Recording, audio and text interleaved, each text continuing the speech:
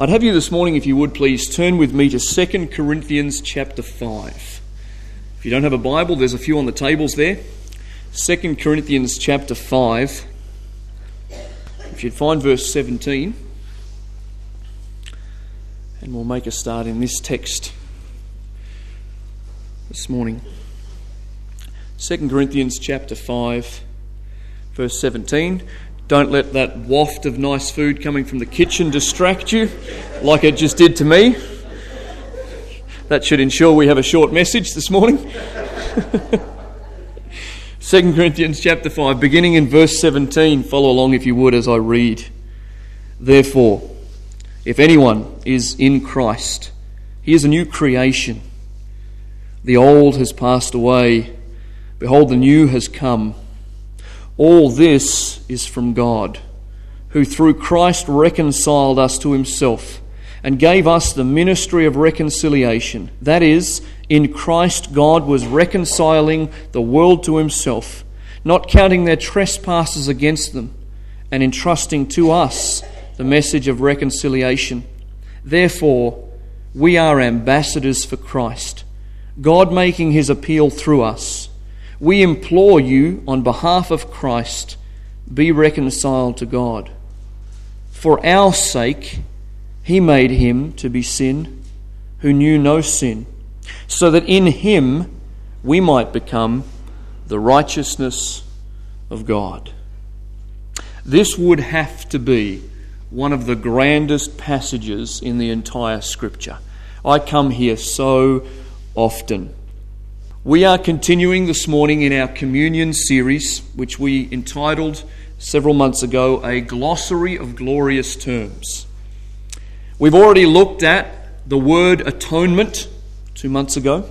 Last month we looked at the word election. And today we're going to examine the term imputation. Imputation. I already gave you the full introduction before. My job in sales enabled me to write a selling skills program that included these FAB, features, advantages and benefits. We did our group exercise.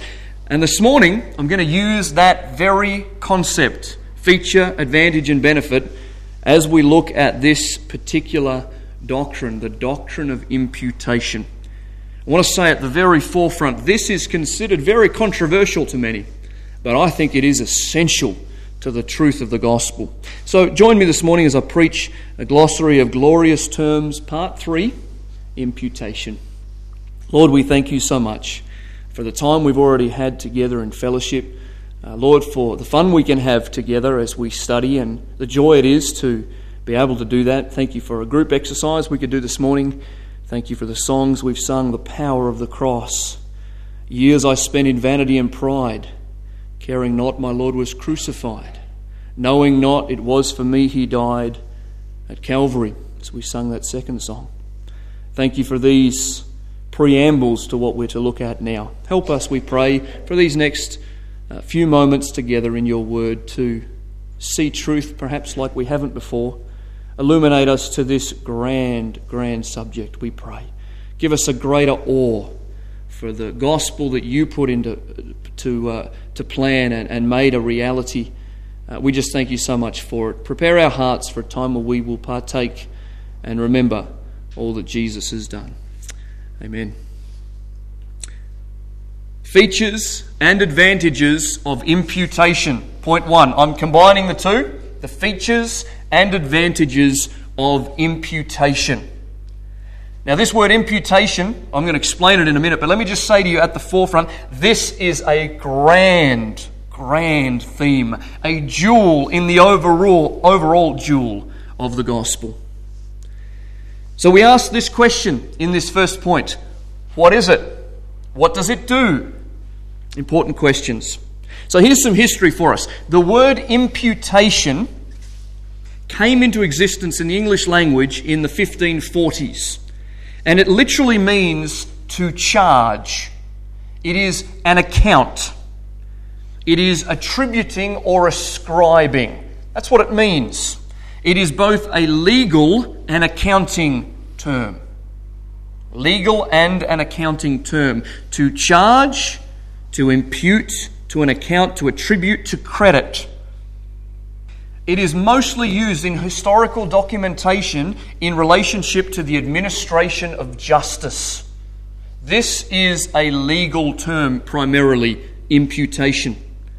So if we were to look in historical books and look at this word imputation, we would find that it is very often used to describe a sentence or an accusation in the court of law. When the judge says, "This court finds you guilty as charged," the criminal is legally culpable, formally prosecuted, and responsible to pay the penalty in full. That's what we mean by imputation.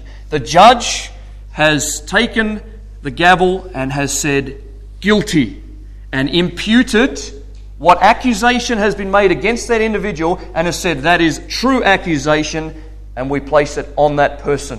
It is the imputation. It is justice. This word imputation, though, has a even richer meaning when it comes to the realm of theology, the study of God, redemptive history. So we want to ask the question, how does the term imputation function in the realm of theology? What does it look like? What does it mean? This word that is an unusual word, we don't use it much today. How does it function in the realm of theology? Now, first of all, you need to note, in our translation that we use here, the ESV, the word imputation does not appear. But the concept is throughout the Scripture. The concept is throughout the Scripture. So I'm not going to turn to a verse that's going to say, Jesus became our imputed righteousness. Doesn't say imputation or imputed in our ESV translation. King James uses it on a number of occasions, and it's a critical word for us to understand this word imputation. There's three ways that the doctrine of imputation is seen in the Scriptures. 3 ways. And these are incredible. These are deep, and we're going to spend just a very short amount of time on them. The threefold use of the term. Number 1 in the Bible. Imputation as it relates to what is called original sin. Now, this is something that many people don't agree with, but I believe it is very much a biblical teaching, and I believe the Scripture is clear on it. Here is what we mean by this when we come to original sin. When Adam and Eve disobeyed God, the result, we know, was death to them and their descendants. The seed of Adam, throughout all the generations, death passed upon all because of a decision to disobey God. In other words, all that are born of Adam, humans, are sinners by nature and spiritually dead. Some would have us believe that we are not born sinners, but that we sin. I don't believe that's true. I believe that literally in every sense we are depraved in every category of our human nature, and even before we come into this world in our mother's womb, we are already sinful. We are sinners by nature, not just by actions. The question has to be asked to those who would say that we are only sinners by what we do. How is it that nobody has ever been able to come out of the womb perfect and remain perfect apart from Jesus Christ? How is that possible? And therefore, if death has passed upon all men, why must all men die if some are born perfect? The reality of it is death has passed upon all, and all are sinners by nature. We're going to look at a couple of texts to help us understand this. But John Calvin, a historical theologian, writes this, and only he could put it like this. And some of these words are big words. He says, original sin. This is the concept that Adam sinned, and therefore all of his descendants are sinners by nature. That's the concept. Original sin is seen to be a hereditary depravity and a corruption of our nature diffused into all parts of the soul. For our nature is not merely bereft of good, but it is so productive of every kind of evil that it cannot be inactive. Whatever is in man, from intellect to will, from the soul to the flesh, is all defiled and crammed with concupiscence. Or, to sum it up briefly, that the whole of man is in himself nothing but concupiscence. Now, you might want to take a dictionary and look up some of those individual words, perhaps listen to the message again and look up what concupiscence means and so forth. But what he is basically saying is that every part of our character is soiled by sin. We are not necessarily as bad as we could be, but every aspect of our will, mind, intellect, soul, etc. is soiled by sin. Original sin is hereditary and the corruption of our nature. I'd have you turn, if you would please. We're going to quickly look at some texts here. 1 Corinthians chapter 15. 1 Corinthians chapter 15. Again, we're looking at this matter of original sin as it is imputed to all of mankind because of Adam and Eve's disobedience there in the Garden of Eden. 1 Corinthians chapter 15. If you find verse 21, let me just give you a couple of verses here. Paul writes, 1 Corinthians 15:21, "For as by a man came death, by a man has come also the resurrection of the dead. For as in Adam all die, so also in Christ shall all be made alive." This is an exciting portion of Scripture, because you know what? We look at the natural and we say, in Adam all are dead.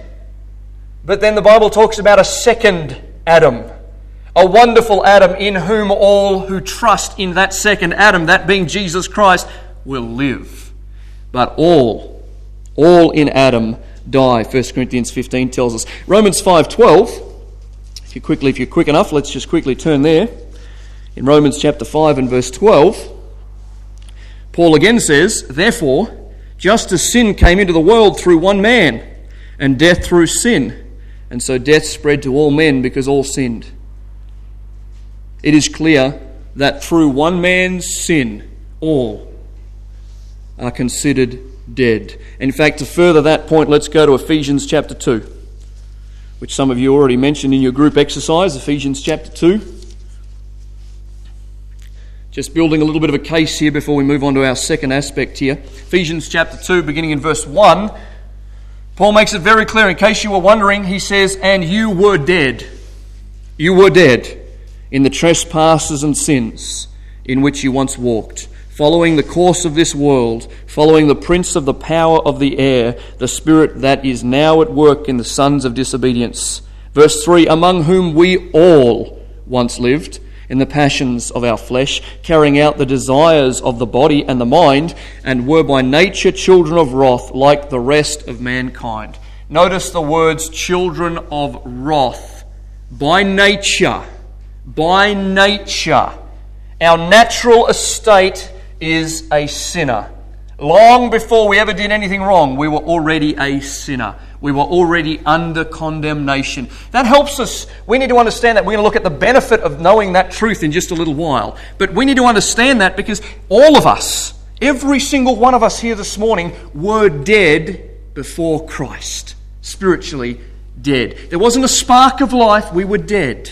The Bible makes that clear. And by nature, children of wrath, like the rest of mankind. And so we see that the first usage of this term, imputation, relates to us all imputed with Adam's sin. Every one of us. None escapes that reality. Second usage is as it relates to the atonement. That word atonement. Okay, so again, I hope I'm not being too complicated for us this morning. Imputation, so we're talking about imputation being that which is an account, that which relates to everybody, imputed sinfulness from Adam to everyone. Now we're talking about imputation as it relates to the atonement or the death of Jesus Christ. This is what we're talking about here. This second aspect of imputation, which we are most familiar with, relates to the sins of the elect, the chosen, being imputed or applied to Jesus Christ. In other words, we say Christ died for our sins. My sin, your sin, as a chosen individual by God, was imputed to Jesus Christ on the cross as our substitute. All that will believe in Him, all of their sin was placed upon the Son of God. That's our text, 2 Corinthians 5. For He has made Him to be sin for us. This is a legal transaction. The man is innocent, Jesus Christ. He is perfect. He is there and on judgment in the courtroom of heaven, and He says, I take their sin. I am not guilty, Jesus says. I am pure, I am perfect, I am innocent, but I will take those whom God the Father has chosen to be His own. I will take all of their sins upon myself and become the substitute for them. That is imputation of Adam's sin in the chosen elect of God upon the Son of God. This is an incredible doctrine. You see, we're all guilty, point 1, in Adam. But in point 2, the imputation of our sin as God's chosen people was credited to Christ. That is an amazing thing. The children said so wonderfully before, we didn't have to die. That's the truth. We didn't have to pay. And you say, well, what kind of payment had to be made? Eternity. Eternity was the payment. Eternal death. That was the payment demanded by a righteous and just God who says, I will not take sin. Sin is not part of my character. Nobody will come to me unless they are perfect. We read in the Scriptures, the Lord Jesus says, you have to be holy like the Father's holy. So how can I be holy? The answer is you can't be unless someone who is holy takes your place. It's the only way you have an entrance into the throne room of heaven. I love what the songwriter John Moore wrote. All my iniquities on Him were laid. He nailed them all to the tree. Jesus, the debt of my sin fully paid. He paid the ransom for me. Have a look with me, please, in Isaiah chapter 53. Isaiah 53, if you'll find verse 4. Isaiah 53, speaking of the suffering servant fulfilled in the person of Jesus Christ. Isaiah, by inspiration, Spirit of God prophesying in advance, says this of Jesus in verse 4. Surely He has borne our griefs and carried our sorrows. Yet we esteemed Him stricken, smitten by God, and afflicted. But He was pierced for our transgressions. He was crushed for our iniquities. Upon Him was the chastisement that brought us peace, and with His wounds we are healed. This is mind-blowing. This is beyond our comprehension that His wounds, His blood, His sacrifice would bring about our perfection, our righteousness before the Father. If you're able, quickly turn with me to Galatians chapter 3. These are verses, I'm sure, very familiar to all of us, but we need to be reminded of these all the time. Galatians chapter 3 and verse 13. Paul again. Galatians 3:13 writes, Christ redeemed us from the curse of the law by becoming a curse for us. For us. That passage we read already, 2 Corinthians 5:21, for He hath made Him to be sin. In other words, God has made Christ to be sin. We're not saying that Christ sinned, we're saying that Christ took sin. God made Him the substitute for sin so that we, the sinner, might become the righteousness of God in Him. This ought to cause us to fall to our knees. This ought to cause us this morning in reverential fear to say, how is it possible, O God, this incredible gospel message that has produced within me the righteousness of Christ that is credited to my account, where all I had was debt, and instead of the debt, you credited to my account the full righteousness of Jesus Christ. You took my sin. That's amazing. That is an incredible truth about the atonement. And clearly I can't separate them because that was the third one that I was about to tell you about. The atonement is that reality that my sin is imputed to Him. But thirdly, we see imputation in the realm of justification. So let me explain once again. Imputation, original sin, in Adam, every one of us. is a sinner by nature. In Christ and the atonement, our sin is credited to the account of Christ. He becomes sin for us. And then thirdly, in the realm of justification, which means to be declared righteous. This is a legal term again. This is in the court of heaven where we talk about justification. Someone is declared righteous. So the second part says, my sin on him.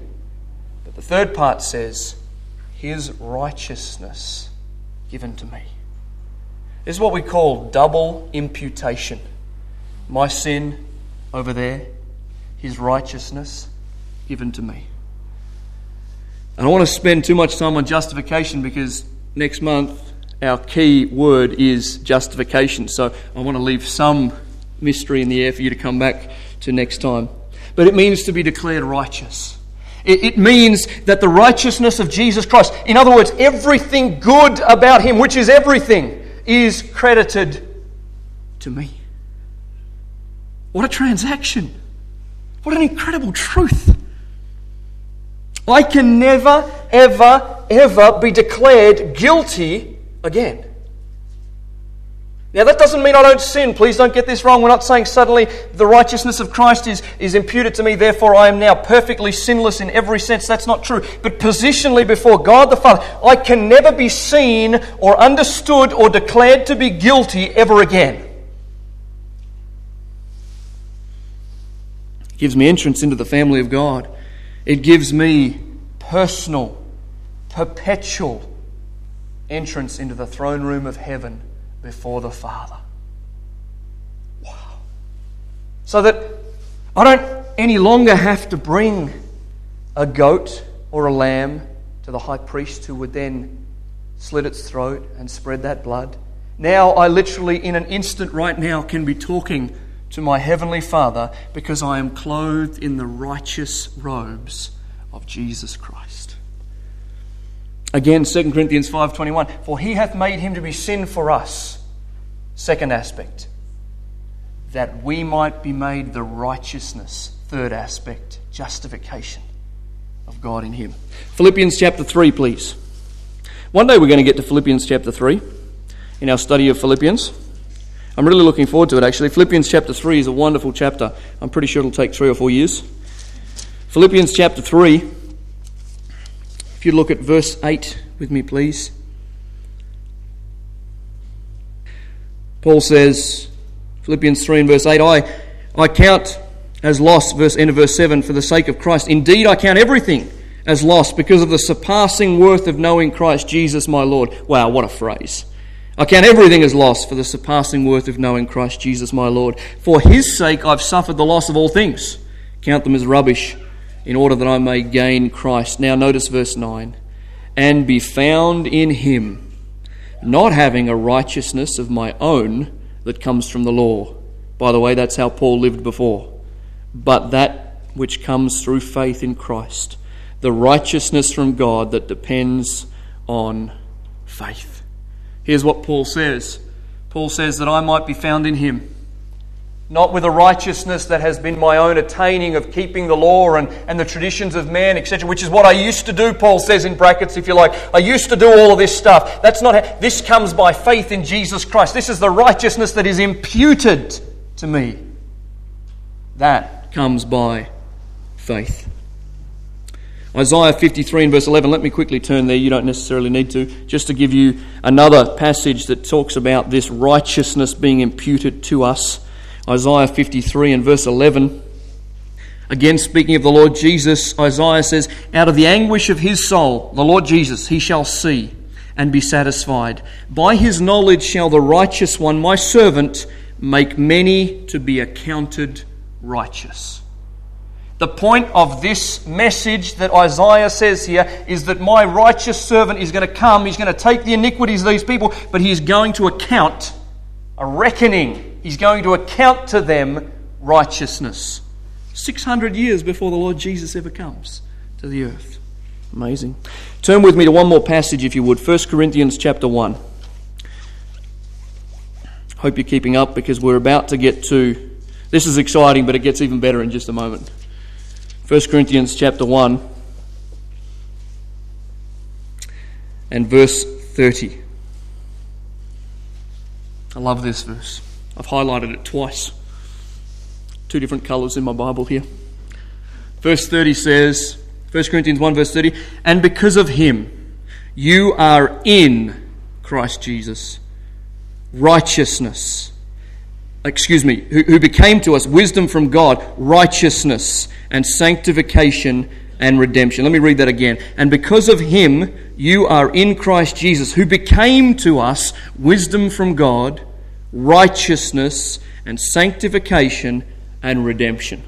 Just park there for the rest of the day. All of those things is what the Lord Jesus became for us. And one of those key words, righteousness. You say, what does that mean? That means that he became for us. When he came incarnate as God in the flesh, he became for us our righteousness. He's the means of a right standing with God. So, again, just to cover this well so we know when we walk out of here what we're talking about. Imputation. Original sin. Every single person is imputed with Adam's sin. The guilt, the penalty, death is a part of nature now. Part of everything. Those whom God has chosen, election.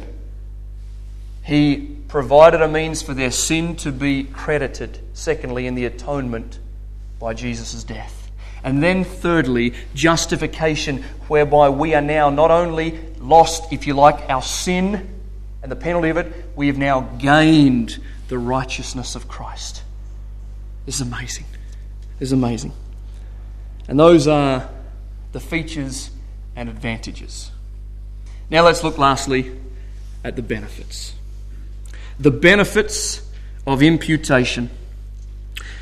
As we draw this little short study to a close, I do not want you to walk away intellectually stimulated alone. This has to have a bearing. This has to do something for us as Christians. It is not okay for us to go away and say, well, that was a really nice little summary of imputation. I appreciated perhaps how that was done, or maybe I didn't. It's not sufficient for us to walk out these doors and say, okay, that was interesting. That's not okay. Because this is life-changing. This is discipleship-making. This is conforming to the character of God. This changes everything. And if we can walk out of here unchanged by this truth, something is wrong. Something's going wrong. Perhaps it's the communication of the preacher, but more than likely it is because something has not occurred in our heart, because this is at the core of the gospel. So let's look at this benefit now. What does it do? This is the question. What does this truth do for me? How do I practically apply this truth today, tomorrow, Tuesday, Wednesday, Thursday, Friday, for the rest of my life? How do I apply it? I've got a few applications, specific ones. You make your own, but here's 5 before we close. Number 1, understanding the imputation of Adam's sin to all of mankind will result in praise toward God for rescuing us from that guilty state. Say that again. Understanding original sin, the imputation of sin to every one of us, understanding that truth will in us as Christians result in praise, because now we know what we were saved from. This is what Paul says when we go to 1 Corinthians and chapter 6, which I'll have you do real quick. 1 Corinthians chapter 6. Place we need to return to very often, lest we become proud, lest we think we've done something by ourselves. 1 Corinthians chapter 6 and verse 9. Do you not know that the unrighteous will not inherit the kingdom of God? Do not be deceived, neither the sexually immoral, nor idolaters, nor adulterers, nor men who practice homosexuality, nor thieves, nor the greedy, nor drunkards, nor revilers, nor swindlers will inherit the kingdom of God. We say, whoa, ouch, Paul. That's pretty heavy. Wow, you're really hitting it hard. And then I love what he says in the next verse. Just in case you suddenly were condescending towards others, he says, and such were some of you. But you were washed. You were sanctified. You were justified in the name of the Lord Jesus Christ and by the Spirit of our God. Lest you think for one moment I'm not that bad. Such were some of you. Now, some of us say, like I can in my own life, in my own testimony, but I haven't done most of the things in that list. I was too young. But you don't realize, you were saved from them still. You were saved from them still. You may have been saved as a young person, but had God not rescued you by His sovereign grace, you could well be that. You would be that. Every one of us, left to our own selves, is depraved in every category, and we go further and further and further from God. Some of us have testimonies of being saved as an adult, 30 or 40 years of age, and you look at that list and you say, yeah, such was I. John Newton says, amazing grace. How sweet the sound that saved a wretch like me. You look at his life and we say, yeah, you know what, that list, that covers pretty much all that you did, John Newton. And yet he says, I was lost, but then He found me. I was blind, and now I see. We need to remember this original sin. What does it do for me every day? I look at the world around me and I think, what is going on? Look at our politics. Look at the problems in the world today. And we say, but the grace of God has rescued me. Therefore, my lips are filled with praise towards God. Look at what He's done. Look at what He's done. He's changed me. Because 2 Corinthians chapter 5 says, I'm a new creation now. I'm a brand new creation. The old is gone. Everything is new. I have the nature of God. All things have been given unto me that pertain to life and godliness through the knowledge of Him who called me to glory and virtue. Amazing. You say, how do I live out that practicality? Look at the world, look at yourself, look at your heart and say, praise be to God. He changed me. Wow, He changed me. Number 2, understanding the full gamut of our sin. And understanding that it was imputed to Christ means that we can never come under divine condemnation again. Understanding that the full gamut of our sin was imputed to Christ means that we can never come under divine condemnation again. Romans chapter 8. In Romans chapter 8, beginning in verse 1. There is therefore now no condemnation for those who are in Christ Jesus. For the law of the Spirit of life has set you free in Christ Jesus from the law of sin and death. For God has done what the law, weakened by the flesh, could not do, by sending His own Son in the likeness of sinful flesh. And for sin, He condemned sin in the flesh, in order that the righteous requirements of the law might be fulfilled in us, who walk not according to the flesh, but according to the Spirit. The wrath of God was appeased in the person of Jesus Christ. God's wrath is entirely extinguished for His elect. That's amazing. You can never, there is nothing that you can do that will ever stop that. There is no sin you can commit today that will ever place you back under the divine condemnation of God. And lest you be foolish about this, Paul writes in Romans 6, well, therefore shall I sin that grace may abound? God forbid! As if we would do that. As if we would actively and intentionally sin now because we say it's all good, we've got a fire escape, God's taken care of sin. God forbid. The strongest Greek language in the whole Bible used in that verse. God forbid. But it's so important for us as Christians. Sometimes we get a bit of a problem with our thinking and, God couldn't forgive that. You don't know what I've done. God couldn't... Seriously, people come to me and they say, but Pastor, you don't understand. You don't understand what I've done. You don't understand what I'm struggling with. You don't understand the addictions of my heart. I don't understand all of that. I may not. I understand my own heart to some degree, and I understand it's wicked and sinful, but this I know, there is now no condemnation. Never again. Never will you be called guilty again. So when the devil hurls his attacks on us, when he slanders the brethren, when he accuses the brethren, you can say with absolute certainty, there is now no condemnation. Incredible truth. Number 3, and I better get a move on, otherwise we'll miss lunch. Understanding that our sin has been credited to Christ means that our forgiveness and salvation is permanent. We cannot ever come out from under that covering. 1 John 1:7, we won't turn for sake of time. Let me just tell you what it says. In the Greek, this is present continuous. This is what it says. The blood of Jesus Christ, his Son, cleanses us from all sin. We're wrong when we say to people, the blood of Christ has cleansed us. It's technically, theologically incorrect because it is a present, continuous reality. It's not, it did it, now what's going to happen from here on? I got saved on May 28, 1989 and everything before then was covered. That's not how it works. The blood of Jesus Christ cleanses us. Present, continuous. Everything you do today, everything you do tomorrow, past, present and future, it's all covered by the blood. The forgiveness is permanent. So that when I come and I say to the Lord, Lord, forgive me again, the Bible already says if we confess our sins, he is faithful and just. It's just for him to do it. It's just because we're already declared righteous in every sense. So many more things I could say on that. Number 4. Understanding that the righteousness or perfection of Christ is credited to me means that I should never doubt my position in the family of God. Just write these down, we don't have time. Galatians 3:26, Romans 8, no, I've got to turn to Romans 8, I'm already here. Romans 8, 14 to 19, I've got to read you this. Romans 8, 14 to 19. For all who are led by the Spirit of God are sons of God.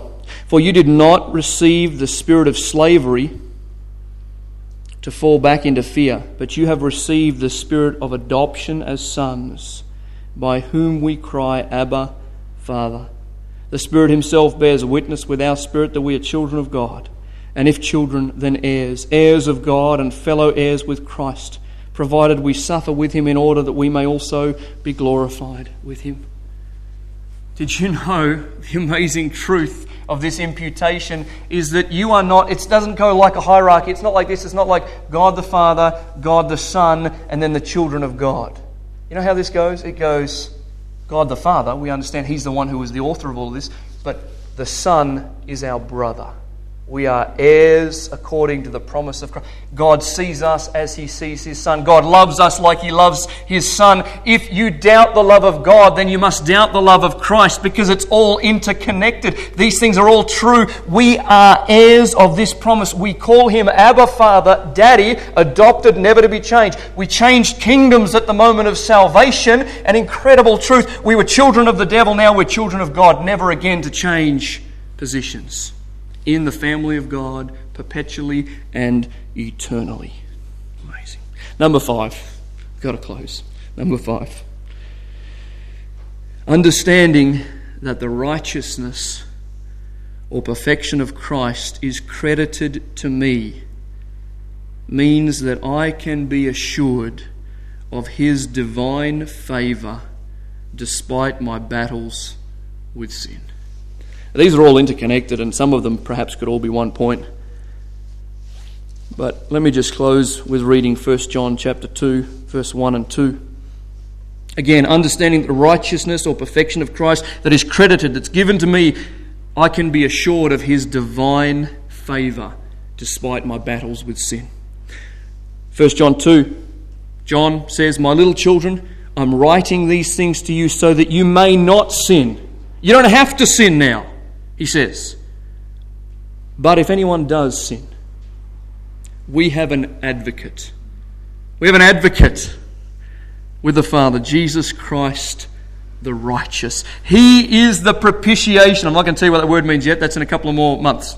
He is the propitiation for our sins, and not for ours only, but also for the sins of the whole world. Here's the reality. We don't have to sin, but when we do sin, we have an advocate. And the advocate stands, if you like, in my mind's eye in the throne room of heaven and says, not guilty. Not guilty. Daniel Chris, not guilty. I already redeemed him. My blood is already cleansing him, present, continuous from his sin. I am advocating for him. He is clothed in my righteousness. The divine favour of God is upon us despite our battles with sin. Oh, that's so encouraging because I'm so prone to sin. I'm so prone and erring towards that. My natural inclination is to disobey and dishonour the Lord. There are so many other applications we could make, and I think you know that. But time is up. Before we take our communion, I want to read you the lines of some old hymns, and I hope this really, really impacts your heart. I'd never read this one before. By a man called Nicholas von Zinzendorf. That's probably why I can't remember his name. 1706, this is what he wrote. Jesus, thy blood and righteousness my beauty are, my glorious dress. Midst flaming worlds, in these arrayed with joy, shall I lift my head. This spotless robe the same appears when ruined nature sinks in years. No age can change its glorious hue. The robe of Christ is ever new. I burst into tears when I read that last night. Edward Mote, you know this, in 1797 in his hymn says, when he shall come with trumpet sound, oh may I then in him be found, dressed in his righteousness alone, faultless to stand before the throne. Charles Wesley, we know this too, says, no condemnation now I dread. Jesus and all in him is mine. Alive in him my living head, and clothed in righteousness divine. Bold I approach the eternal throne, and claim the crown through Christ, my own. Horatius Bonar, by the way, this is why we sing hymns. In case anybody wonders, this is why we sing hymns. You can't get that today in most modern songs. Horatius Bonar says, thy righteousness, O Christ, alone can cover me. No righteousness avails save that which is of thee. And then August Toplady in 1776, we know this very well, but listen to the words, don't sing it in your mind. Rock of ages, cleft for me, let me hide myself in thee.